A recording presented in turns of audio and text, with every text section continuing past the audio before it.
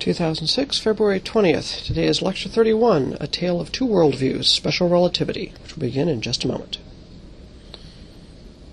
All right. Like I said, if you are just coming in, homework number 4 is being passed around. This is the 4th of the 5 homework assignments for this class. A little bit more visual assignment than normal on this one. Now, today we're going to begin a new unit, so we're going to skip doing the beginning question. We're going to start Unit 5, which is going to be about cosmology, about space-time and the universe. So I've called this section The Machinery of Night, about the evolving universe.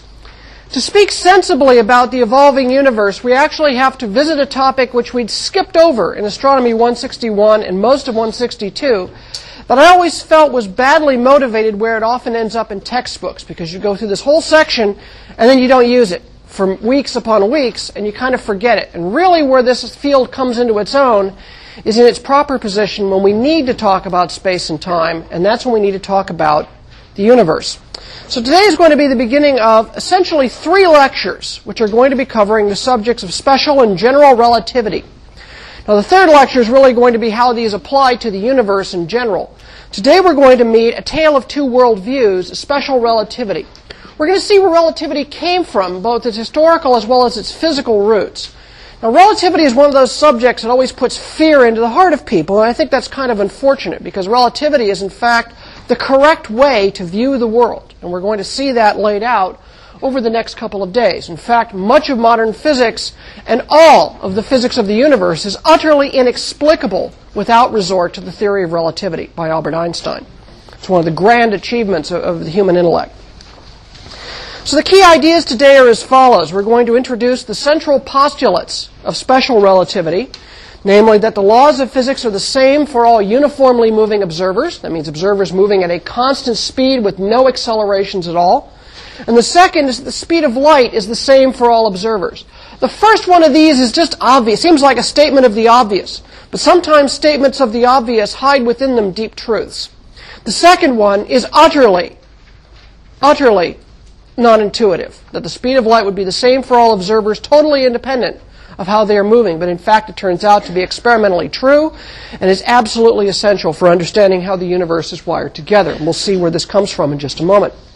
The consequences of relativity, the consequences of these 2 postulates, is while all the observers agree on the speed of light and all the observers agree on the physical laws which describe motion, time, masses, and everything else, they will measure different times, different lengths, and different masses for supposedly the same phenomenon. This is what gives relativity its kind of spooky aspect when you first encounter it. It's non-intuitive because we live in a slow-moving, low-gravity world, and so it isn't so much that it's hard, it's just that it requires us to think in a different way. Finally, the other consequence that's going to come out of this is that the only observer-independent reality that exists is not space or time by themselves, but a conjoined entity called space-time. So today's lecture is a little bit abstract, but it's going to give you some insight, I hope, into one of the grandest achievements of the 20th century, namely Einstein's theory of special relativity. Tomorrow we're going to meet how that's applied to the law of gravity, and in fact the correct or new law of gravity is in fact the general theory of relativity. And on Wednesday we'll see what the consequences are for understanding the universe as a whole. And it becomes the proper entry point for our discussion of the expanding universe and the evolution of space and time itself. Now, it's really essential when we start a discussion of relativity to bring up the notion of common sense, because in fact most of our notions about the world one would describe as common sense notions of the world. And in fact, Albert Einstein had a nice comment upon this. He said, common sense is the collection of prejudices acquired by the age of 18. It's actually an authenticated quote. It took me a while to find the actual source. It was in the 1940s. But this is actually an important part of understanding relativity, because in fact our common sense about how the world is put together is based on a special case of that world. Many experimental results are utterly inexplicable in the confines of the Newtonian way of viewing the world. They simply cannot make sense. They become intractable paradoxes which seemingly violate all of our intuitions. The problem with relativity is not that it is difficult, is it requires us to have a new way of thinking, a new way of seeing the world in an informed way. And it really was, that was what wrestled with it, because mathematically special relativity is actually very simple. In fact, it's far simpler, as Taylor and Wheeler said, than the axioms of Euclid in plane geometry. But in fact, what really is the problem is not its mathematical difficulty, but simply wrapping your head around a new way of looking at the world around you. And of course, the second quote, which I've repeated now from the beginning of the course, is from the great samurai warrior of the feudal period of Japan, Miyamoto Musashi. It will seem difficult at first, but everything is difficult at first. Some of the things you're going to see are really going to want to twist your head off today and tomorrow. Just bear with it and go for the ride. You'll actually see where it leads after a while. Now let's step back for a minute and look at the way in which we view the universe. This is our common sense view of the universe. If we really wanted a common sense view of the universe, we'd all be Aristotelians and speaking Greek, because basically the Earth at the center unmoving and the stars wheeling above us is in fact the common sense view of the world. It turns out to be completely wrong. Newton replaced that by actually giving us a mathematically quantifiable way of describing the interactions among objects. And he came up with this notion of something called forces and accelerations. And through Newton's three laws, we can basically do all of planetary dynamics with certain key problems that remained unsolved until the early part of the 20th century. But for the most part, if I wanted to navigate a spacecraft past the planet Pluto, I just used the good old-fashioned physics of Isaac Newton. Now, in Newton's view of the world, underlying this is actually a very rich view of the world. He basically sees it as follows. The universe, if you will, has a universal time clock. It keeps absolute time. And if we could hook ourselves into that time system, all of us, whether we're sitting on the Earth or on Mars, whether we're traveling fast or sitting still, would agree on what time it was. We could actually come up with some universal way of agreed timekeeping. We normally don't think about time. Time is basically nature's way of keeping everything from happening at once. But in reality, we have to think about time as something physical, a part of the physical universe. What is time really? Newton thought of it as sort of an absolute construct. As basically there is a clock somewhere in the universe that everyone could set their watches to, and those watches would always stay set once we did that. It's kind of a mechanistic metaphor, but it actually works very well to describe the way in which Newton's laws are expressed mathematically. The other pole of Newton's laws is he envisions space as also an absolute construct. Space was in three dimensions, up and down, left and right, forward and back. Those are the three right-angled directions that we have in three dimensions. And he saw it as basically a flat Euclidean space, meaning the laws of Euclid's geometry, inside angles of triangles add up to 180 degrees, parallel lines never meet, inside angles being congruent, etc., all are behaved everywhere throughout the universe. Furthermore, there was an absoluteness to space in the sense that I could give you my location with respect to everything. I can describe the lengths of phenomena, and everybody would agree both on that length and on the location and on what time I made that measurement. So as Newton's universe is a place of absolute time and absolute space. The universe looks exactly the same to all observers, regardless of how they're moving through it. Whether I'm riding on the Earth, whether I'm orbiting the Sun on a spacecraft on an escape orbit to the stars, whether I'm cruising by at 3/4 the speed of light, the world all looks the same. We all agree on the lengths of rulers. We agree upon the masses of swinging pendula. I agree upon the timing of phenomena, when two lightning bolts go off.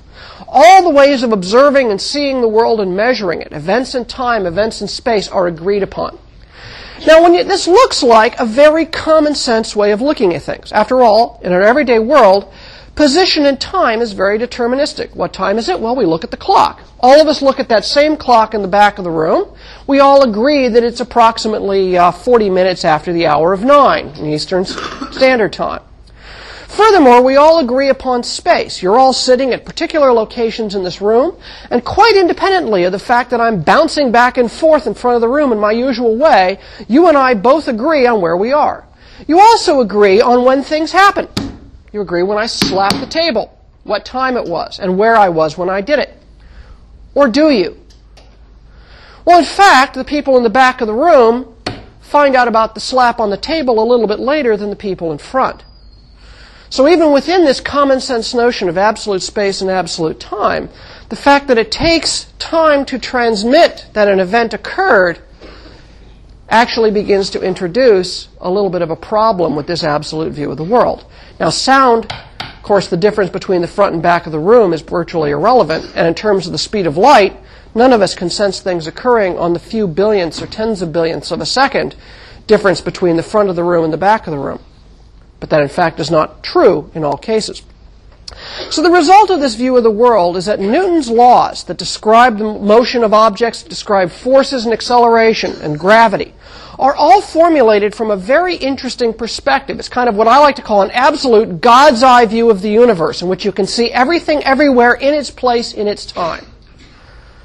You could basically take a snapshot of the universe and know exactly at 9:42 a.m. Eastern Standard Time on the whatever the day this is in February, ... This planet's there, that star's there, these photons are at this position in their flight through space, and so on and so forth. One can deterministically give you the position and timing of every event. This is a very common sense way of viewing the world. It is also not the way the world is actually viewed by real people in a real universe. In 1905, this view of Newton's basically stayed unchallenged for nearly 250 years. But in 1905, Einstein basically challenged Newton's view of the world.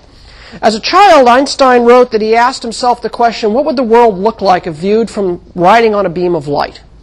Seems like one of those silly questions that any children will ask you, and any of you who have done time with small children will know they will ask a great many questions. So what does the world look like riding on a beam of light? Sometimes the answers are surprising. In the case of Einstein, attempting to answer that question changed the world. What he did was he said, look, we can't take this God's eye view, if you will, of the universe. We cannot see everything everywhere at every instant. Because we are inside the universe. We are part of the universe. We see the universe through the agency of light, and light moves at a finite speed. Furthermore, I have no absolute frame of reference with which to place positions and times. I can only compare my observations of the world with yours. I can sit up here and claim I'm where I am and you are where you are and what time it is because I'm reading the clock and looking at my positions. But in fact, you can turn around and look at the clock and look at the room from your perspective, and then we agree upon that. We compare our perspective of the room. But light moves, which is the only agency that we have to communicate, or the fastest agency we have to communicate, moves at a finite speed. And this means that, in fact, the people in the front row are seeing a very different thing at a given instant than the people in the back row, because by the time I've moved over here, the people in the front row see it before the people in the back row. They see it, okay, admittedly, maybe 20 billionths of a second later, but imagine they weren't in the back row, but they were a light year away. Then people in the front row would see me moving back and forth. The people a light year away would not see that for one calendar year. That means that at that instant, they don't see the universe the same as you and I do on the short scales. Because we live in a slow-moving world in weak gravity with short time scales of communication, we don't actually sense the fact that our perspective has an irreducible relativity to it. So the result of Einstein's view of the world is that there's an irreducible relativity to our physical perspective on the universe. How the universe looks to me is because I must communicate with it with light. I cannot see instantaneously everywhere and every when. I must see it as it is now, and as that information travels to me by the fastest agency available, and that agency is the speed of light. And that's the key to understanding relativity, is that I see the world through the agency of light, and therefore light limits my view and introduces an irreducible relativity of perspective. I cannot speak of the absolute state of space and time. I must simply compare my observations of the state of space and time relative to your view of that as a fellow moving observer through the universe. That's why it's called relativity. Now, all the information we have about the world is carried by light. That's the way we see the world. The speed of light is very, very fast. It's about 300,000 kilometers per second, or for those of you who like a little exactitude, it is exactly 299,792.458 kilometers per second. Now, compared to everyday scales, we're slugs. We're really slow. 65 miles an hour, the technical speed limit on the freeways around the city here, is 0.028 kilometers per second, or about 9.3 times 10 to the minus 8 times the velocity of light. In other words, extremely slow by comparison to c, the speed of light. Light travel across this room is 30 nanoseconds. 30 billionths of a second to go from the front of the room to the back. Another 60 nanoseconds for the light to go back and come back. So, for example, if I shine my laser pointer until I can see the red spot at the back of the room, and I let go of the switch, in fact, I don't see the light actually turn off until 60 nanoseconds after I release the switch. Human brains are actually really slow. It turns out human reaction time is measured in tenths of a second, maybe in tens of milliseconds, but certainly not in billionths of a second or nanoseconds. Human reflexes are really slow. So this means on everyday scales, I do not sense the finitude of the speed of light. I simply can't sense it. I have to go on to astronomical scales. The observation of the speed of light being finite takes time. For example, if any of you remember back to nowadays, if you've ever made an international call that bounces up through a satellite, sometimes you'll get a slight lag going through that system. It's very slight. It's maybe a tenth of a second, 2/10 of a second to go from the Earth up to a geostationary satellite to bounce down to Europe or South America or wherever it is you're calling. But every now and then, your brain suddenly gets sensible of the fact that there's a slight lag between you talking to the person down there and behind. That slight lag is the light travel time from geostationary up and down, plus any switching overhead through the networks. Because that lag suddenly comes within that tenth of a second of human response time, you get this funny feeling in your head that something just didn't seem right. And that's basically your brain suddenly running into the speed of light. We have to, however, get to astronomical scales before it becomes sensible. I look at the sun now. I see the sun as it looks like now? No. I see the sun as it was 8.5 minutes ago. Because I see the sun through the agency of light. I don't see it as it is right now. I see it as it was 8.5 light minutes ago. That's what 150 million kilometers translates to in round numbers. I do not see the stars outside as they are right now. I see them as they are over their light travel time. So when I look to Alpha Centauri, I see Alpha Centauri as it was 4 years ago in round numbers. So light is finite speed, and it introduces this relativity which only comes into play if either A, I'm dealing with long distances and suddenly I start becoming sensible of it, or B, my speed starts getting fast compared to the speed of light. That kind of experimental work only began to be possible at the end of the 19th and beginning of the 20th century. And those experiments began to show certain paradoxes and inexplicable nature that simply could not be understood in the context of Newtonian physics. Let's see how relativity is postulated. How do we actually go about this trick? Well, Einstein basically boiled special relativity. It's special here because we're going to take the special simple case of two observers moving at a constant unaccelerated speed. No gravity, no acceleration or deceleration, just a constant speed in a straight line. First postulate of relativity is that all the laws of physics are the same for all uniformly moving observers. I write down F equals ma. I write down the equations describing electromagnetic radiation. I write down the law of gravity, for example.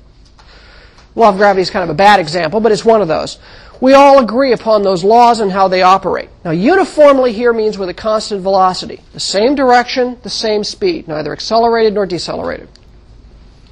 The implications of this is because I formulate it with respect to my position, there is no absolute standard of rest. There's no way that I can say, I am not moving and you are sitting still, or vice versa.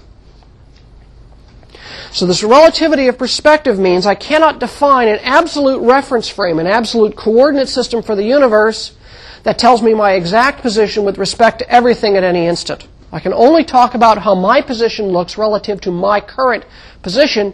If I'm uniformly moving, I feel like I'm standing still.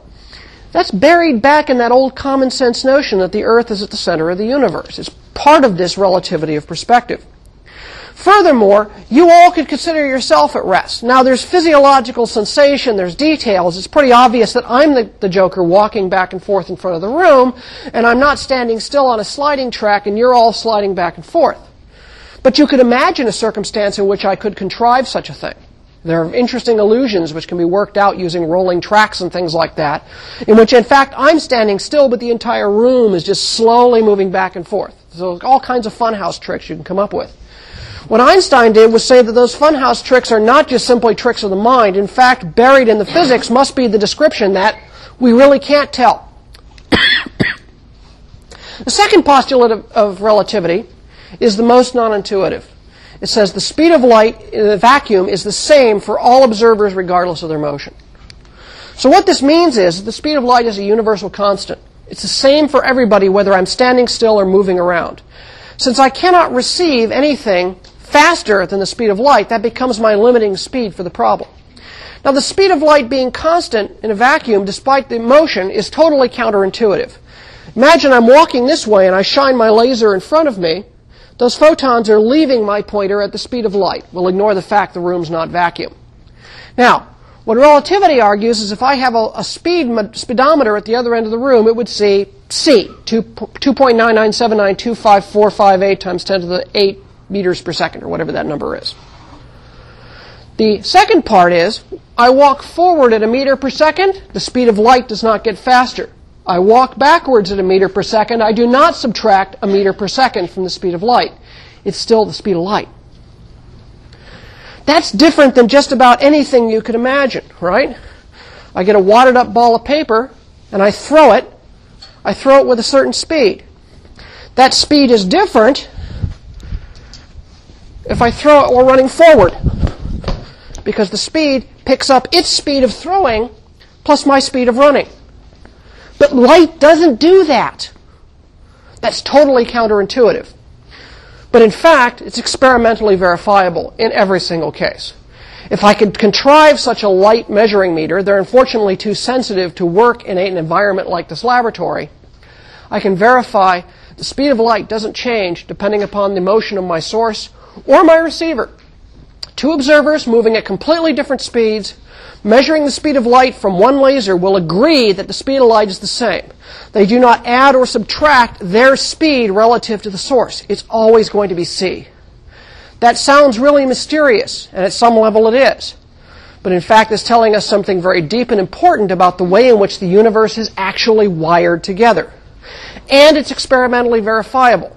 If it were not true, certain things would simply not work. One of those turns out to be the GPS navigation system, which has to carry within it corrections for this very fact. Otherwise, it simply would not work as a navigation system. So, the bottom line of these two postulates is when you put them together, two different observers which are moving relative to each other at a constant speed are going to experience the world differently. They're going to see a slightly different universe. Now, they will all agree on the speed of light. Whether I'm standing still or whether my counterpart is moving at half the speed of light, we'll all agree, yep, c is c. Furthermore, we will all agree upon the same physical laws that describe the universe around me. We'll agree upon the ways to measure distances. We'll agree upon the ways to measure masses. We'll agree upon the ways to measure times. We'll agree upon the relationships among things like electric currents and magnetic fields and all those rules. But when we set out and compare our measurements of those same phenomena, so I've got a ruler or a orbiting planet or something else, we will disagree on the measurements. We'll agree upon the rules that govern those measurements, and we'll agree upon the speed of light, which is the agency through which those measurements occur, but we will measure different distances, different times, different masses, etc., when we apply those rules through the speed of light. This is where relativity gets its spooky aspect. Let's face it, it's a common sense notion that a meter stick is a meter stick is a meter stick. How can two observers see that meter stick as being a different length? What is it about my motion that changes its size? I'm not interacting with it physically at all. No, but I am observing it from a distance with light. And it's the fact that I'm using light to observe it from a distance that when I compare to the person holding the meter stick from their perspective relative to my perspective moving relative to them, we disagree on the length of the meter stick. Because I have to use light, which moves at a finite speed, to make the measurement. The key of this all is the role of light. Light acts as the unifier in all of these phenomena. Now, there's lots of ways of doing this. There's lots of experiments. The easiest way to see how this works is to do a little thought experiment, what the Germans call a Gedanken experiment. What we're going to demonstrate is one of the spookier aspects of relativity, namely the relativity of time. The fact that my sense of the flow of time is not the same if I'm moving relative to someone, that our clocks don't agree, and therefore Newton's idea of a universal clock doesn't work. We're going to build a simple clock. It's a photon laser clock. I have a laser, a detector, and a mirror. They're separated by 1.5 meters. Light bounces from the laser into a detector and goes tick. Very simple little system. Just fire up a photon, single photon, tick, when the photon hits the detector. It's a very simple light clock. This may seem like a contrived clock. In fact, certain types of atomic clocks and what are called hydrogen maser clocks operate on a similar principle. The path length followed by the photon is 1.5 meters up and 1.5 meters down, so the total path length is 3 meters. 1 tick of the time clock in this design is the time of flight of the photon, which is the distance divided by the speed, which is 3 meters divided by the speed of light, which in round numbers is 10 to the minus 8 seconds. That's 10 nanoseconds to go 3 meters. So, oops, up, down, tick. I've greatly slowed this clock down. So that tick would be 10 nanoseconds. So it's a very, very high precision clock. And it fires off as soon as another photon hits there, it fires off another photon from the laser. And so it just goes tick, tick, tick, tick, tick, tick, using the time of travel of a photon to measure its time interval. Very simple clock. And again, like I said, certain classes of atomic clocks and hydrogen maser clocks, the most accurate clocks, work on this principle. So this is not a completely contrived thing. Mechanical clocks would work the same way, but light is easier to see what's going on mechanically. Now, we need a couple of observers. We need 2 observers moving at a rate, so we'll pick on Dick and Jane again. We last saw Dick and Jane in the black hole experiment, but before that, Dick and Jane are both on separate rockets, and they're flying past each other at a constant speed, such that the sum of their relative speeds is 0.8 the speed of light. Jane is carrying one of these photon clocks with her. Jack does not have... Dick and Jane. Jack and Jill was the previous one. Jane has got a photon clock with her. Dick does not. He's sitting there. He's riding on the orange rocket over to the right.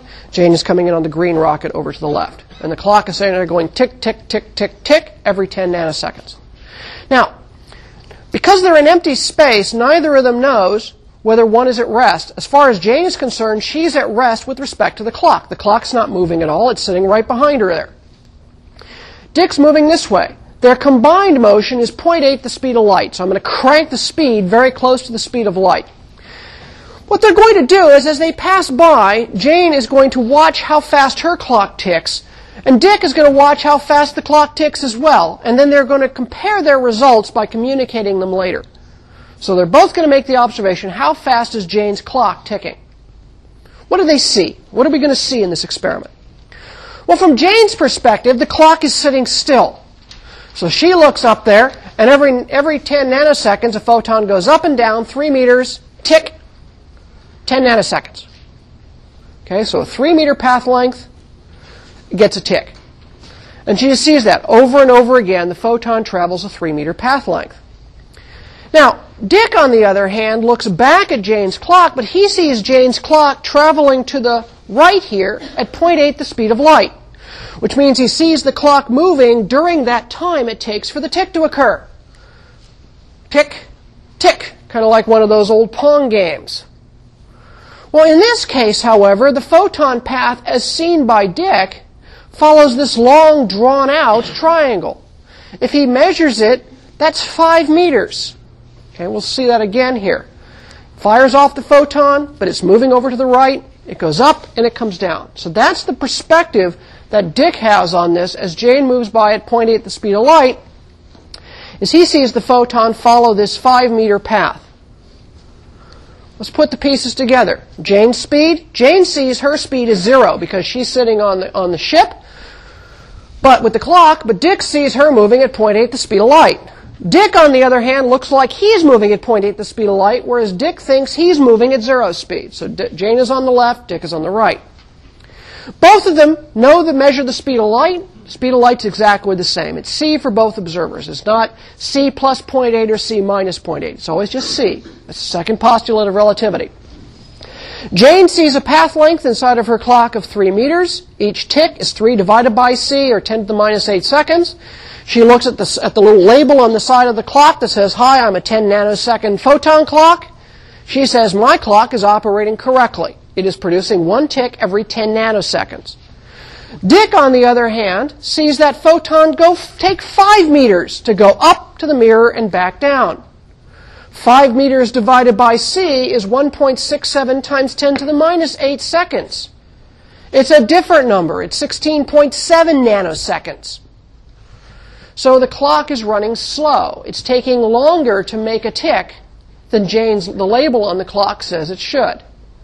Same clock, same physics.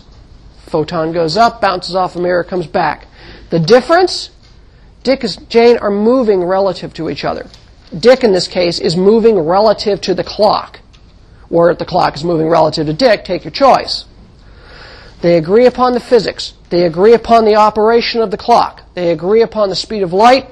They disagree about the time that clock measures. Who's right? They're both right. Jane sees the clock run on time. Dick sees the clock run slower.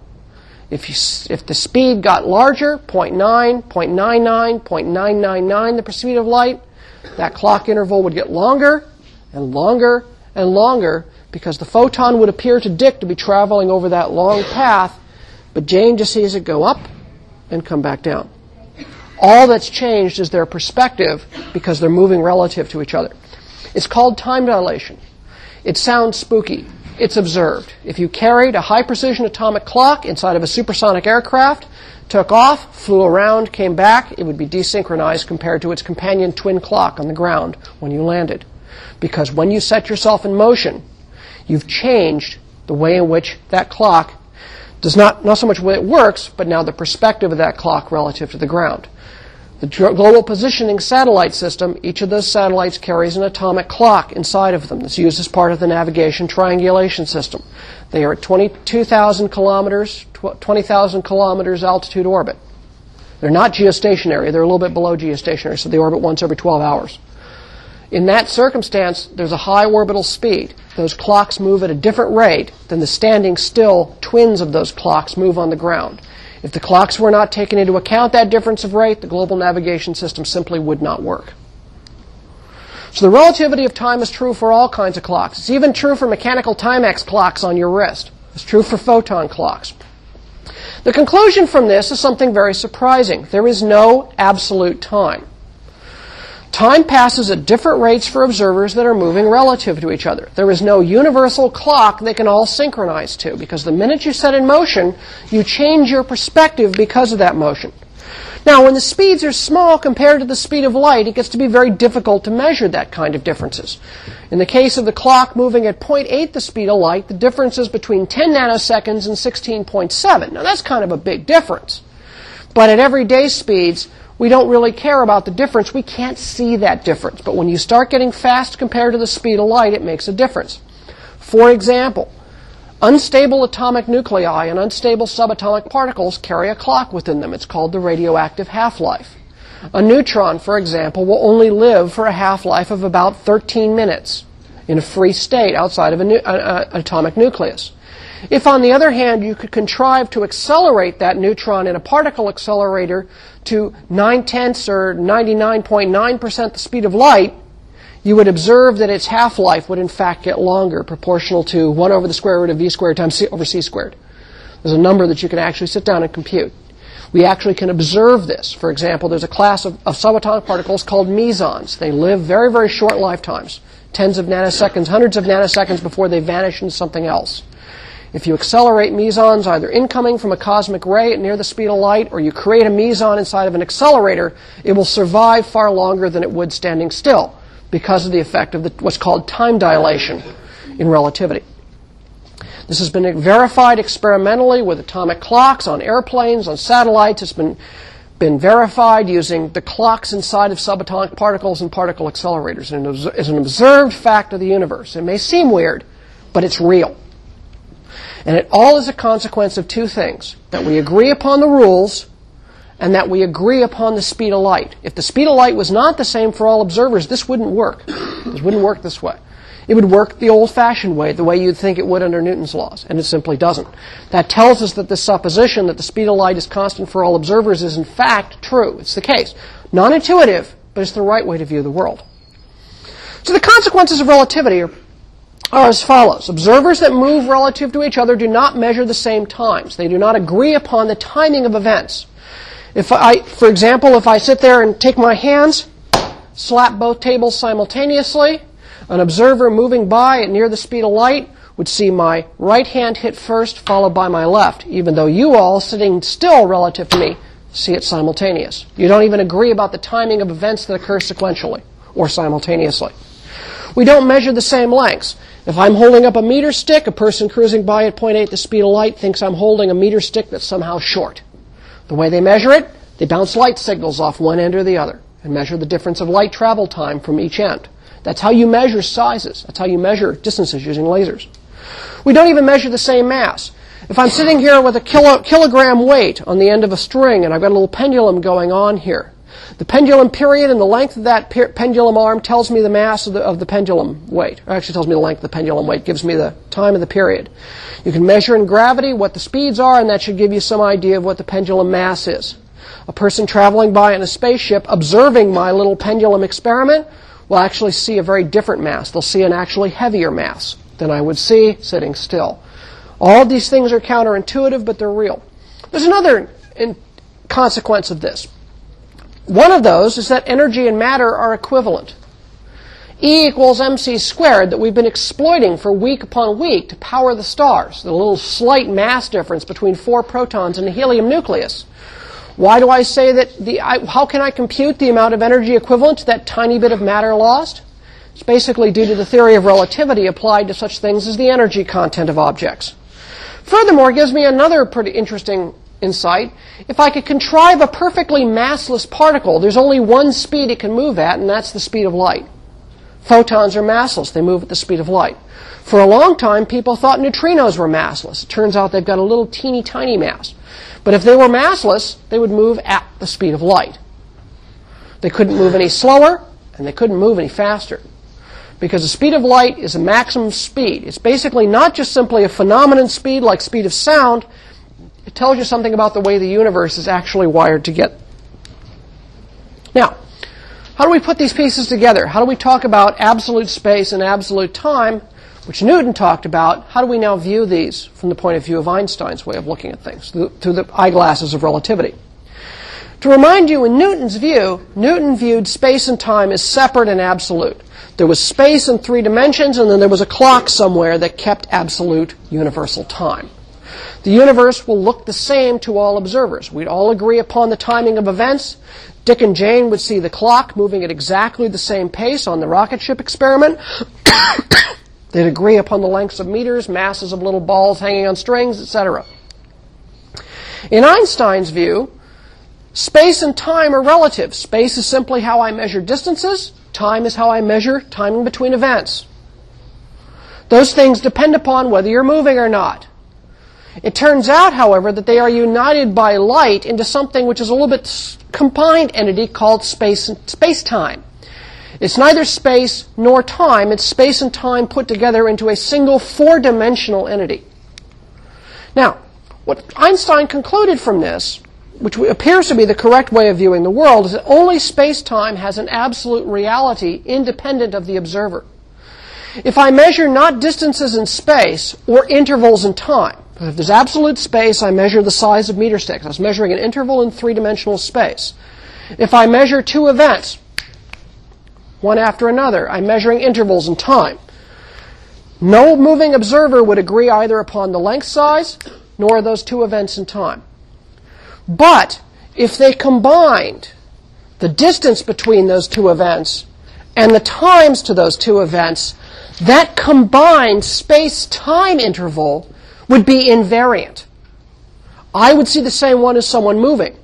The difference is that the combination of the 2 components stretch and squeeze in various ways, so they add up the same. So, for example, if I had 2 flash bulbs on the end of a meter stick, They're simultaneous in time, but they're separated by a meter. A person traveling along at point A at the speed of light would see one light flash, then the other. They're no longer simultaneous. Therefore, it's a longer interval between them, but the meter stick would be shorter. The square of the meter stick times the square plus the square of the time interval would be exactly the same for both observers. So it's space-time that is independent of motion, not space separately or time separately. And that's the key bit. And all of this is brought together because of light. Light is the unifier. All the information that we have about the universe is carried by light. Okay, sound works, but sound is slower. All observers see the same physical laws. All observers measure at the same speed of light, totally independent of their speed. If I'm moving towards a light source at 99.9% the speed of light, I do not see 1c plus 99.9%. I see c. If I'm moving away from the light source at half the speed of light, I do not see the light moving half as fast. I see the light moving at c, not a half c. It doesn't add. It's always the same. Now, what light does is it unifies these disparate ideas. Okay, space and time get unified into space-time. It isn't the sizes of things, it isn't the time interval between things that matters, it's the space-time interval between things that stays the same. That's the absolute reality. It isn't the energy and the matter that are different, they're equivalent. How are they equivalent? Through the speed of light squared. Again, it's a little more subtle point and hard to demonstrate in a class like this, but that's basically what's going on. The unifier, the linkage between these otherwise separate ideas. Newton had a conception of energy. He had a conception of matter. He didn't realize he was talking about the same thing. They're unified via light. He had a conception of separate space and a conception of separate time, but he didn't realize he was talking about different aspects of one higher reality called space-time. Now, we've talked about the rules of physics. I've talked about uniformly moving observers. But I haven't once mentioned gravity in this class, except maybe in passing. And that's because I've dealt with the special theory of relativity. It's the easy one. Relativity is restricted to uniformly moving observers. That means observers that are not accelerated. They're not speeding up or slowing down, nor are they standing in an accelerated reference frame due to gravity. Now, what do I mean by an acceleration? Well, what Newton would have said, but if an object is accelerated by gravity, Newton says, well, they're feeling a gravitational force. There's something that's reaching out from the center of the earth and pulling us down towards it, or it's reaching out between the sun and the earth, and they reach out and they grab each other in kind of a universal gravitational dance and move around their common centers of mass. That's an accelerated system. That's an acceleration in response to a force. Well, we know what an acceleration is. That's a speeding up or a slowing down. But what's a force, really? Newton didn't really explain what gravity was. It was just this kind of feeling of an action at a distance. It took Einstein 8 years to get from special relativity to generalize the theory of relativity to embrace the theory of gravity. When he was finished, between the years 1905 and basically 1913, 1914, he had completely revised the laws of physics. He discovered not a way of incorporating Newton's gravity, but of throwing it out completely, bringing in a new theory of gravity, of which Newtonian gravity is but a special case. And we'll see that tomorrow.